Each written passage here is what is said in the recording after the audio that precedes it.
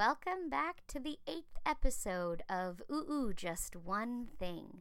I'm Jenna, your host, and this is your 5-minute professional development podcast, the podcast that sips from the fire hose. Before we begin today's episode, however, I'd like to share with you a new project I'm working on. My friend Victor Small and I will be meeting once a month to kind of geek out about the tech and teacher tools that are out there and share it with our audience.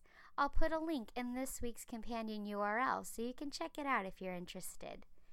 Every episode has a companion URL where you will find clickable links such as tutorials and extra resources.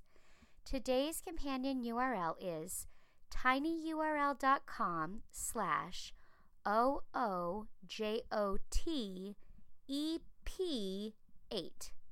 The OOJOT stands for Just One Thing, and the EP stands for episode, and 8 is, well, because this is our 8th episode.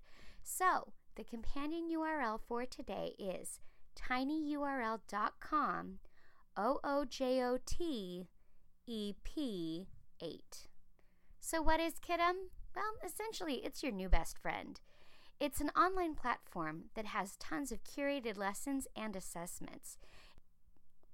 It's completely personalized for differentiated instruction, and instead of searching all of the corners of the internet for resources and lessons beyond your curriculum, Kiddom puts this all in one place, saving you valuable time.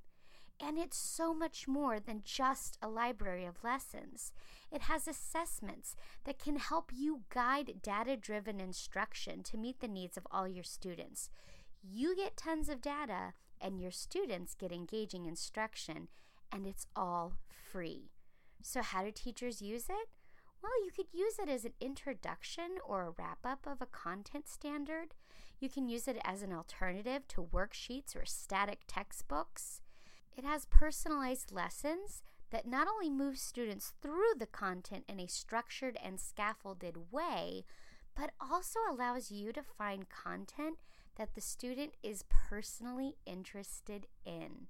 And now for something completely different. All right, it's not completely different, but it is an UJOT first. I have a snippet of an interview that I had with Abbas from Kiddom. Take a listen. I was curating EdTech resources from Khan, from CK12, from IXL, and then making my lessons and then putting them on Google Sites. That was from year one. That's what I was doing. And I realized it was working for my students, but it was adding a burden to my life. Well, that wraps it up for today. If you want to hear an episode about a tool, topic, or strategy, find us on Twitter at OOJOT Podcast. Or email us at ujotpodcast@gmail.com.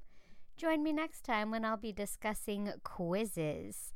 That was your 5 minutes, and I'm Jenna, your host. Thanks for joining me again, and have a great day.